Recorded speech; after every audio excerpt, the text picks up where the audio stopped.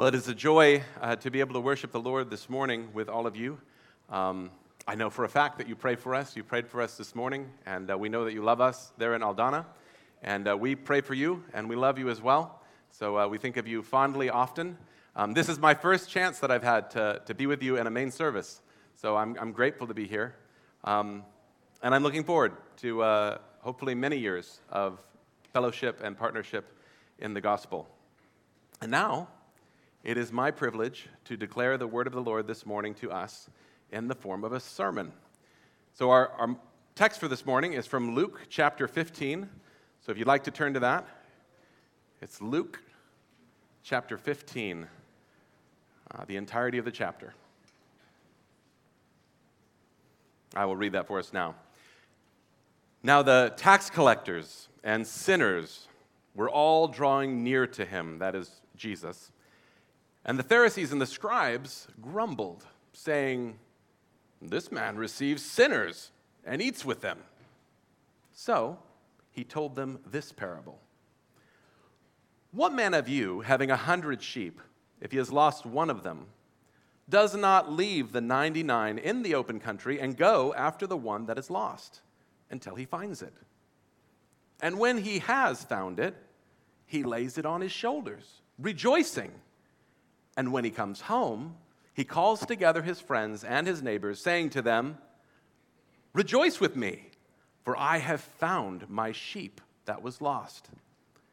Just so, I tell you, there will be more joy in heaven over one sinner who repents than over 99 righteous persons who need no repentance. Or what woman, having 10 silver coins, if she loses one coin, does not light a lamp and sweep the house and seek diligently until she finds it? And when she has found it, she calls together her friends and neighbors, saying, 'Rejoice with me, for I have found the coin that I had lost.' Just so, I tell you, there is joy before the angels of God over one sinner who repents." And he said, "There was a man who had 2 sons, and the younger of them said this to his father, 'Father, give me the share of property that is coming to me.' And he divided his property between them. Not many days later, the younger son gathered all he had and took a journey into a far country. And there he squandered his property in reckless living. And when he had spent everything, a severe famine arose in that country, and he began to be in need. So he went and hired himself out to one of the citizens of that country, who sent him into his fields to feed pigs. And he was longing to be fed with the pods that the pigs ate, and no one gave him anything. But when he came to himself, he said, 'How many of my father's hired servants have more than enough bread? But I perish here with hunger. I will arise and go to my father, and I will say to him, Father, I have sinned against heaven and before you. I am no longer worthy to be called your son. Treat me as one of your hired servants.' And he arose and came to his father. But while he was still a long way off, his father saw him and felt compassion and ran and embraced him and kissed him. And the son said to him, 'Father, I have sinned against heaven and before you. I am no longer worthy to be called your son.' But the father said to his servants, 'Bring quickly the best robe and put it on him, and put a ring on his hand and shoes on his feet. And bring the fattened calf and kill it, and let us eat and celebrate. For this my son was dead and is alive again. He was lost and is found.' And they began to celebrate. Now his older son was in the field, and as he came and drew near to the house, he heard music and dancing. And he called one of the servants and asked what these things meant. And he said to him, "Your brother has come, and your father has killed the fattened calf, because he has received him back safe and sound." But he was angry and refused to go in. His father came out and entreated him. But he answered his father, "Look, these many years I have served you, and I never disobeyed your command. Yet you never gave me a young goat that I might celebrate with my friends. But when this son of yours came, who has devoured your property with prostitutes, you killed the fattened calf for him." And he said to him, "Son, you are always with me, and all that is mine is yours. It was fitting to celebrate and be glad. For this your brother was dead and is alive. He was lost and is found."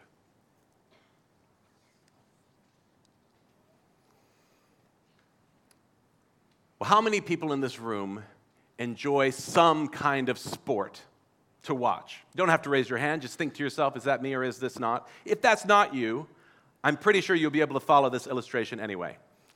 Imagine that is you, and you're in a place with your friends in front of a big screen, great sound, great color. You're watching your favorite sport, your favorite team. You're rooting for them, and then the game-changing moment happens. The play is made. The score is made. And what happens next is electrifying. The entire room comes to life. People are shouting. People are jumping out of their chairs. People are hoping nobody's taking their picture because they don't want to see what they look like right now because their team has just scored that decisive point. But then you look to the couple sitting next to you, and they're doing nothing at all. They're just sitting there thinking, grumble, grumble, grumble, grumble. What's wrong with them? You know what's wrong with them. They're not a fan of your team. They're rooting for the other team. So you take your drink and your potato chips and do this. Right? Well, something like that is going on in the beginning of our chapter. We see that Jesus is receiving sinners and tax collectors. And in the first two parables that we read, what happens? Well, we have a sinner repenting. We have a sheep that is found. We have a coin that is recovered. But what are the Pharisees and the scribes doing as they see the sinners and the tax collectors being received by Jesus? Oh, grumble, grumble, grumble, grumble, right? And immediately you think, what's wrong with them? Well, then you know what's wrong with them. They're not on God's team. Jesus is not too indirectly pointing this out and saying these Pharisees, these scribes, they're for plans, but they're not for the plan that God has. God has a different plan, and it's one that they don't cheer for. Well, that's one of the things that is going on in our passage. But there's more than that going on in our passage. In fact, there are three things. There are three central gospel truths that I'd like us to see in our chapter this morning. So those truths are these. 1, only sinners. 2, only grace. And 3, only Jesus. Only sinners, only grace, and only Jesus. So let's start with only sinners. Look what Jesus does in this first parable. Did you notice how he starts his three parable presentation? He says, he's with the Pharisees and the scribes, don't forget. He says, what man of you, having 100 sheep, if he lost one of them, and he goes on from there. What man of you? Jesus is intentionally drawing his audience in. And let's just assume they're drawn in. that this is effective. And all of a sudden, the Pharisees and the scribes are thinking, I wonder what he's going to ask us to consider. He says, well, what man of you, if you have 100 sheep and you lose one, is not going to leave those 99 in the open country and go find that one and bring it back? And you can imagine the Pharisees and the scribes thinking, we are all upset with him because he's allowing the tax collectors and the sinners to draw near to him. But what we're hearing now is that he's really just ministering to the margins, to that one Jew who we lost, we don't know how, and he's out there somewhere. Maybe we need that. Maybe we need someone to go chase down that one lost sheep, that 1% of the people of Israel that don't stay in the flock and stay the course. But Jesus isn't done. Now, in the next story, Jesus has 10 silver coins. And one of these coins is lost. And the woman sweeps the house and finds the coin, recovers the coin, brings it back. And you can imagine the Pharisees and the scribes getting together again and thinking, well, that changed a little bit, didn't it? Before, there were 100 sheep, one went away, ministry to the margin, that 1%. But this time we have 10 coins, and one of them is lost. Well, that's not 1% anymore. Maybe it's just a story. It would be kind of weird for the woman to have 100 coins. We'll go with it. Okay, so Jesus is a ministry to the 10% now. But Jesus is not done. No, Jesus tells a third parable. And how does he start his third parable? A man has 2 sons. Oh, wait a minute. First it was 1 out of 100. Then it was 1 out of 10. And now you're saying it's 1 out of 2. You think that 50% of us need this ministry that you have to people. Who do you think you are, Jesus? Although what they find out rather quickly by the end of the story is that it's worse than that, right? Because by the end of the story, what is supposed to be the good son, and the son that very clearly represents at least the Pharisees and the scribes, this older son is disagreeing with his father, disrespecting his father, sinning against his father outside of the house. That's 100%. Jesus is claiming in this chapter that 100% of the people around him, including those righteous-looking Pharisees and scribes, are sinners. And that's how we see in our chapter only sinners. But there's another gospel truth that comes out of our passage this morning, and that is only grace. Now, to see how this truth comes out in our passage, I think we need to ponder repentance and get our heads around what Luke means when he says repent or repentance. What do you think of when you hear the word repentance? Well, maybe you think you're turning away from something, changing your mind and turning to something else. And Christianity will often say it's turning away from sin and turning towards God, and it does mean that. But Luke does something different with repentance when it's between man and God, because there is a worksy way to think about repentance. In fact, you might find that sometimes even in yourself, but certainly in someone that you might run across someday.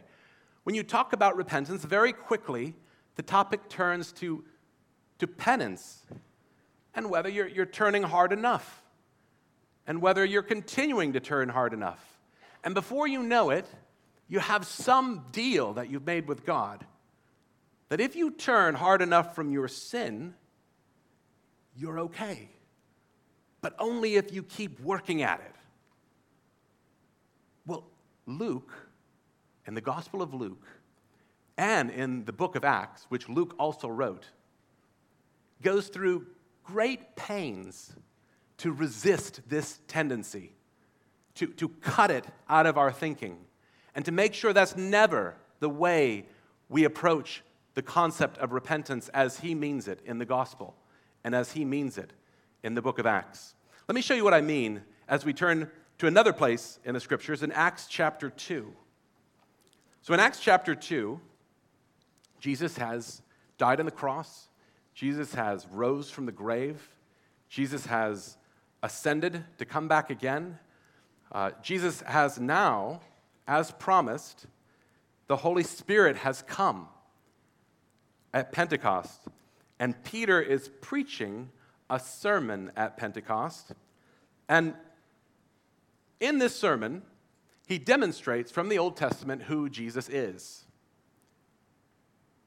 He preaches this sermon to the people of Israel, and the conclusion of that sermon is that you all killed your Messiah. That is the punchline of Peter's sermon. All right? Now, you don't come back from something like that. Right? Adam and Eve sinned in the garden, and it was a very long time before God had the people of Israel enter the promised land, where they proceeded to worship idols and disobey the Lord. And they were exiled from that land.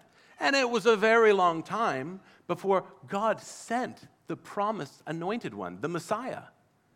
And what did Israel do to its Messiah? Killed their Messiah. So what are you thinking if you're one of the people of Israel listening to this sermon that Peter's just preached to you, and you know that he's right? Well, let's see what they do. This is the end of Peter's sermon, Acts 2, verse 36. Let all the house of Israel therefore know for certain that God has made him, that is Jesus, both Lord and Christ, this Jesus whom you crucified. Now, when they heard this, they were cut to the heart. And they said to Peter and the rest of the apostles, "Brothers, what shall we do?" And Peter said to them, "Repent. Repent and be baptized, every one of you, in the name of Jesus Christ, for the forgiveness of your sins, and you will receive the Holy Spirit." They killed their Messiah, and yet they were given an opportunity to repent. Peter says you can still join him. Christ's offer is that even though you murdered him, you can still join him. He can still be yours. You can still be his people. Repent and be baptized. And as we keep looking, we see that repentance, rather than being turned into something that you are constantly making sure, am I turning? Am I turning? It's called a gift that God gives to his people. So if you read a little further on in Acts 5, verses 27 and 32, we see there that Peter preaches a similar sermon, the "You killed your Messiah" sermon, to the high priest. Now, it doesn't go over the same way with the high priest. Let's see that in verse 27. And when they had brought them, they set them before the council, and the high priest questioned them, this is the apostles, saying, "We strictly charged you not to teach in this name, yet here you have filled Jerusalem with your teaching, and you intend to bring this man's blood upon us." But Peter and the apostles answered, "We must obey God rather than men. The God of our fathers raised Jesus, whom you killed by hanging him on a tree. God exalted him at his right hand as leader and Savior, to give repentance to Israel and forgiveness of sins. And we are witnesses to these things, and so is the Holy Spirit, whom God has given to those who obey him. And not too many chapters later, we see that the gospel also goes to the Gentiles. And when the gospel goes to the Gentiles, and Peter comes back to the church in Jerusalem, and he gives them his report, look at how the church in Jerusalem responds in Acts chapter 11, verse 18. When they, the church in Jerusalem, heard these things, they fell silent, and they glorified God, saying, then to the Gentiles also God has granted, the same word for gift that we saw before. He has granted, he has gifted repentance that leads to life. It might sound to you like I'm preaching a different sermon than I was before, but I assure you that I'm not. Because if we go back to Luke chapter 15, we run into a quandary unless we understand repentance in exactly this way, as a gift from God. Because in our first parable, what do we have? We have a sheep, and he is lost. And we have a shepherd, an owner that goes and finds that sheep and brings him back. And the conclusion of that parable is heaven is rejoicing because a sinner repented. What did that sheep do? Nothing. He was rescued. That was his repentance. He was rescued. That's how Jesus says to reflect on that story. With the coin, which I would wager could do even less than a sheep, is lost in the house. The woman sweeps, the woman finds. The woman takes it back. It's now found, rejoices with her friends. What's the conclusion of the story? The angels before God are rejoicing because a sinner repented. What did the coin do? The coin did, it was a gift. Their rescue was a gift.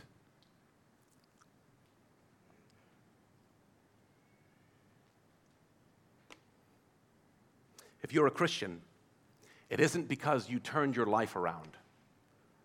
It's because you have been given this gift of repentance. You shouldn't be able to have the riches made available to us in Christ. But that is what we are given in Christ. Repentance is a gift. Repentance is a grace, we could call it. Well, armed with this understanding, let's join the younger son in the pig pen, shall we? Now, different people have different ideas about what it means when it says that the younger son comes to himself or comes to his senses, okay? Some people mark this as the beginning of the younger son's spiritual life. Now, some people, on the opposite side, say, no, this is the son, yet again, seeking self-preservation. He's about to die, and he's trying to figure out how to avoid it. And some people pick a path in the middle. And I will leave it to you to discuss over lunch which one you think is true. But the thing I want us to focus on is the speech that the younger son prepares for his father. He's dying, he's starving in the pig pen. He says, what am I thinking? I could go be a servant for my father. They have enough to eat. And so he prepares this speech, and his speech goes like this: Father, I have sinned against heaven and before you. I am no longer worthy to be called your son. Treat me as one of your hired servants. But did you notice that he never actually gets to deliver the last part of his speech? It doesn't happen. By the time he gets to the father's already seen him. In fact, we can read there in verse 20, but while he, that's the younger son, was still a long way off, his father saw him and felt compassion and ran and embraced him and kissed him. He's not gotten to his speech yet. And the son said to him, Father, I have sinned against heaven and before you. I am no longer worthy to be called your son. And that's it. But the father said to his servants, bring the robe, put it on him, bring the ring, put shoes on his feet, kill the fattened calf, and all the rest. He never says, treat me as one of your hired servants. Now, whether the father just interrupted the son because he doesn't want him to say that part, or whether the son is receiving such unexpected, gracious, restorative treatment from his father that giving that part of the speech just doesn't make much sense.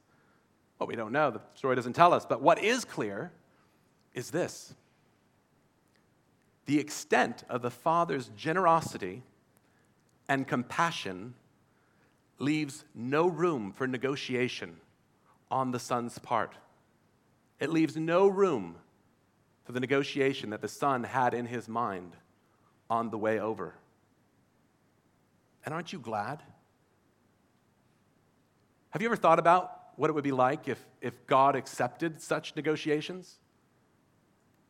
If we walked around this room and instead of shaking each other's hands and giving each other's hugs and saying, brother, sister, servant, because you didn't get it all the way back and God says, yeah, you were pretty bad. You get to be a servant. You're not high enough to be the brother or the sister in the room. You're the servant. Can you imagine if that was the case?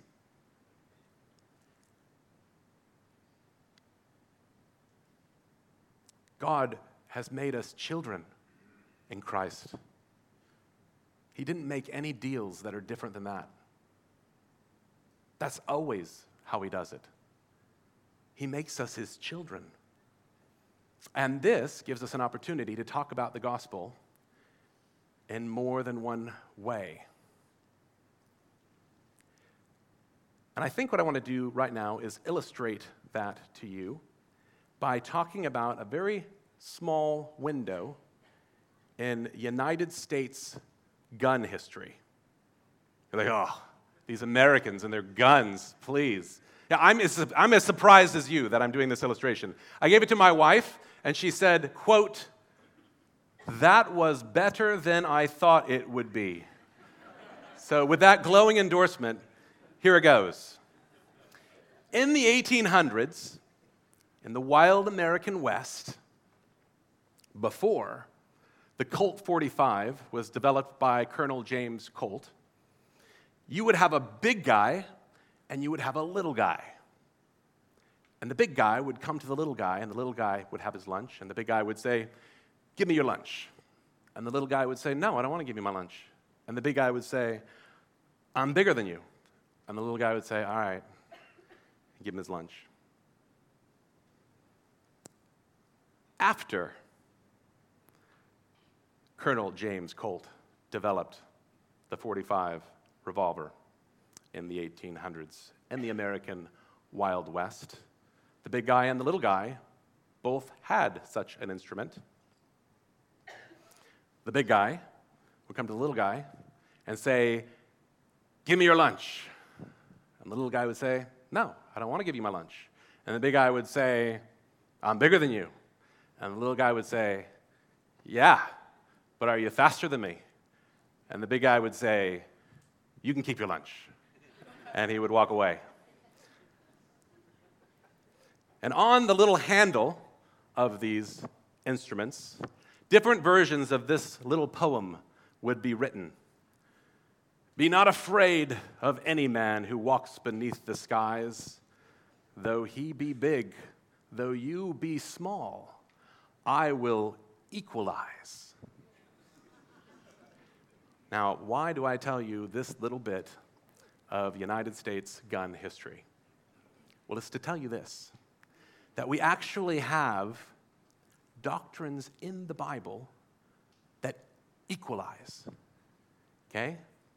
Now, we just heard about one of them, right? Not 1%, not 10%, not 50%, 100% of us are sinners. That's a doctrine in the Bible, the doctrine of sin. We are all under sin. We are all made small by sin because we are sinners. Sin is one of the great equalizers among us. But did you know that if you're a Christian, so is grace? Grace is also an equalizer among us.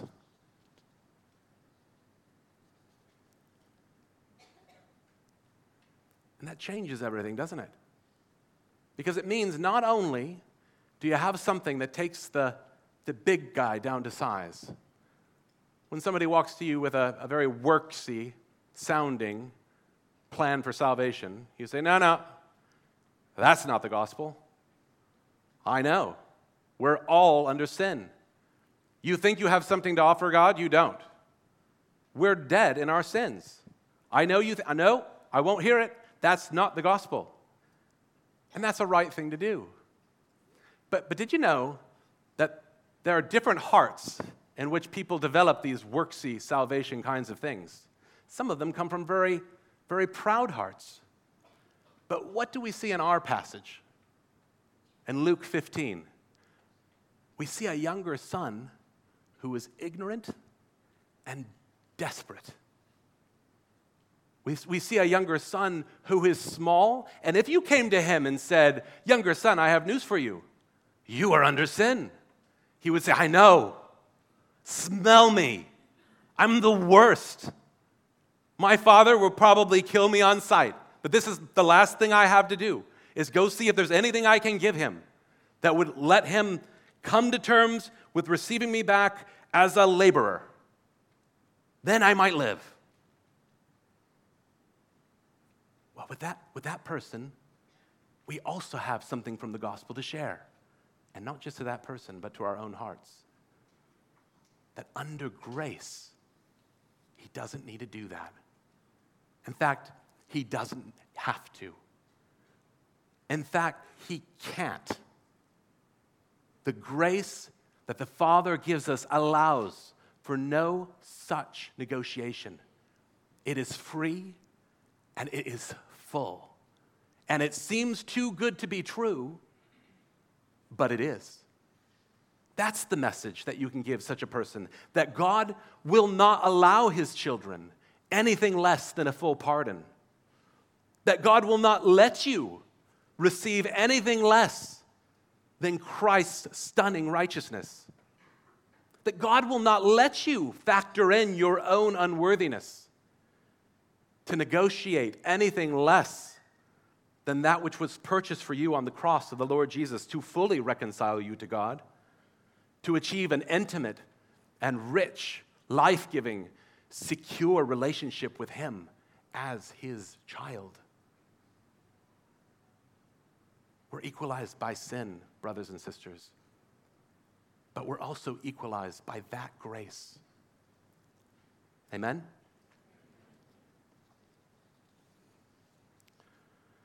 Well, the third gospel truth that I would like us to look at from this chapter is only Jesus. So we've seen only sin, only grace, and now only Jesus.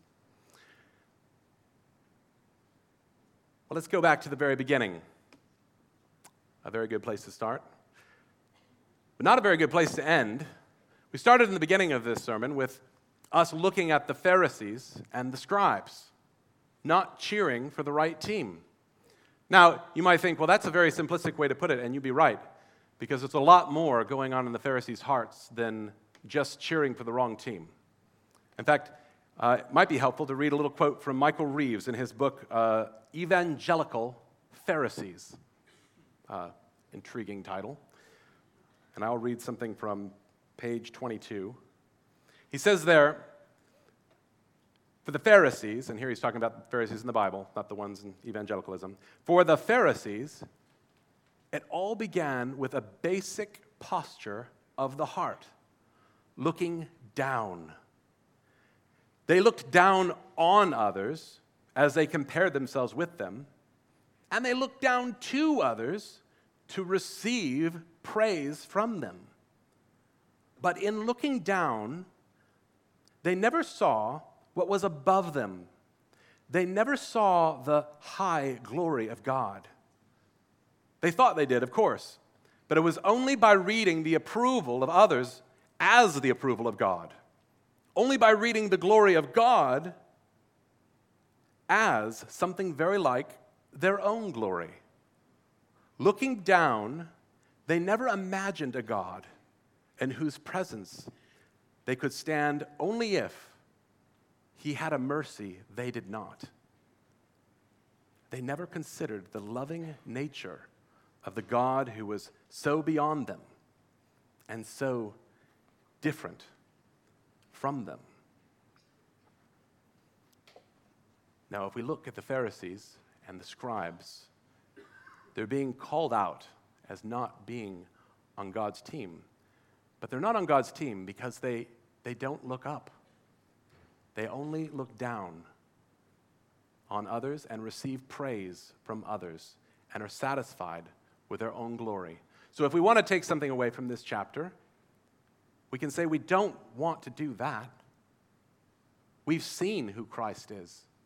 We've seen our loving Heavenly Father. We've looked up in this chapter, and we see who He is. And He's better. He's better than whatever the older son or the younger son was striving for. What did we read about in Psalm 16 this morning? That those who run after another God, their sorrows will be multiplied. But at the end of that chapter, what do we see before God's throne? There are joys forevermore. But there's something else to see, I think. Because I think when we read a chapter like this, we think, well, how do I apply this exactly? I know that I've seen the gospel. I've seen only sinners, only grace, only Jesus. Definitely factors into those first two. But like if I'm reading this chapter by myself and I see that Jesus is telling them, you know, you didn't cheer when the sinner repented. You didn't cheer when that sinner repented. You didn't cheer when that young son returned to the Father and they were all celebrating. You insisted on not cheering. And it would be easy, superficially, to come away and say, I think to apply this passage, I just need a cheer. When God tells me I'm supposed to cheer. I'm supposed to say, yay. And so when you see something happen that looks spiritual, you say, yay. You say it. And you think, well, that wasn't very convincing. And so you dig a little deeper. Yay! And it just feels empty. And if we weren't talking about God here, we could say that it sounds like what dictators do when they line the path, right? And they put up a sign and they're like, all right, crowd, cheer now. And they all cheer, right? All right, you're good. They put it down. They're like, okay, we're back to ourselves again. Is that how we're meant to apply Luke 15? Is that our closing takeaway? Well, you probably know by now I'm going to say no. That is not our takeaway. What we are given in our passage is not a heavy responsibility to cheer for God a little louder.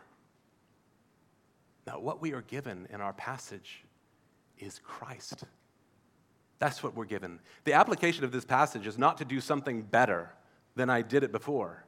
No, it's to see something, or rather someone, more clearly than I saw him before.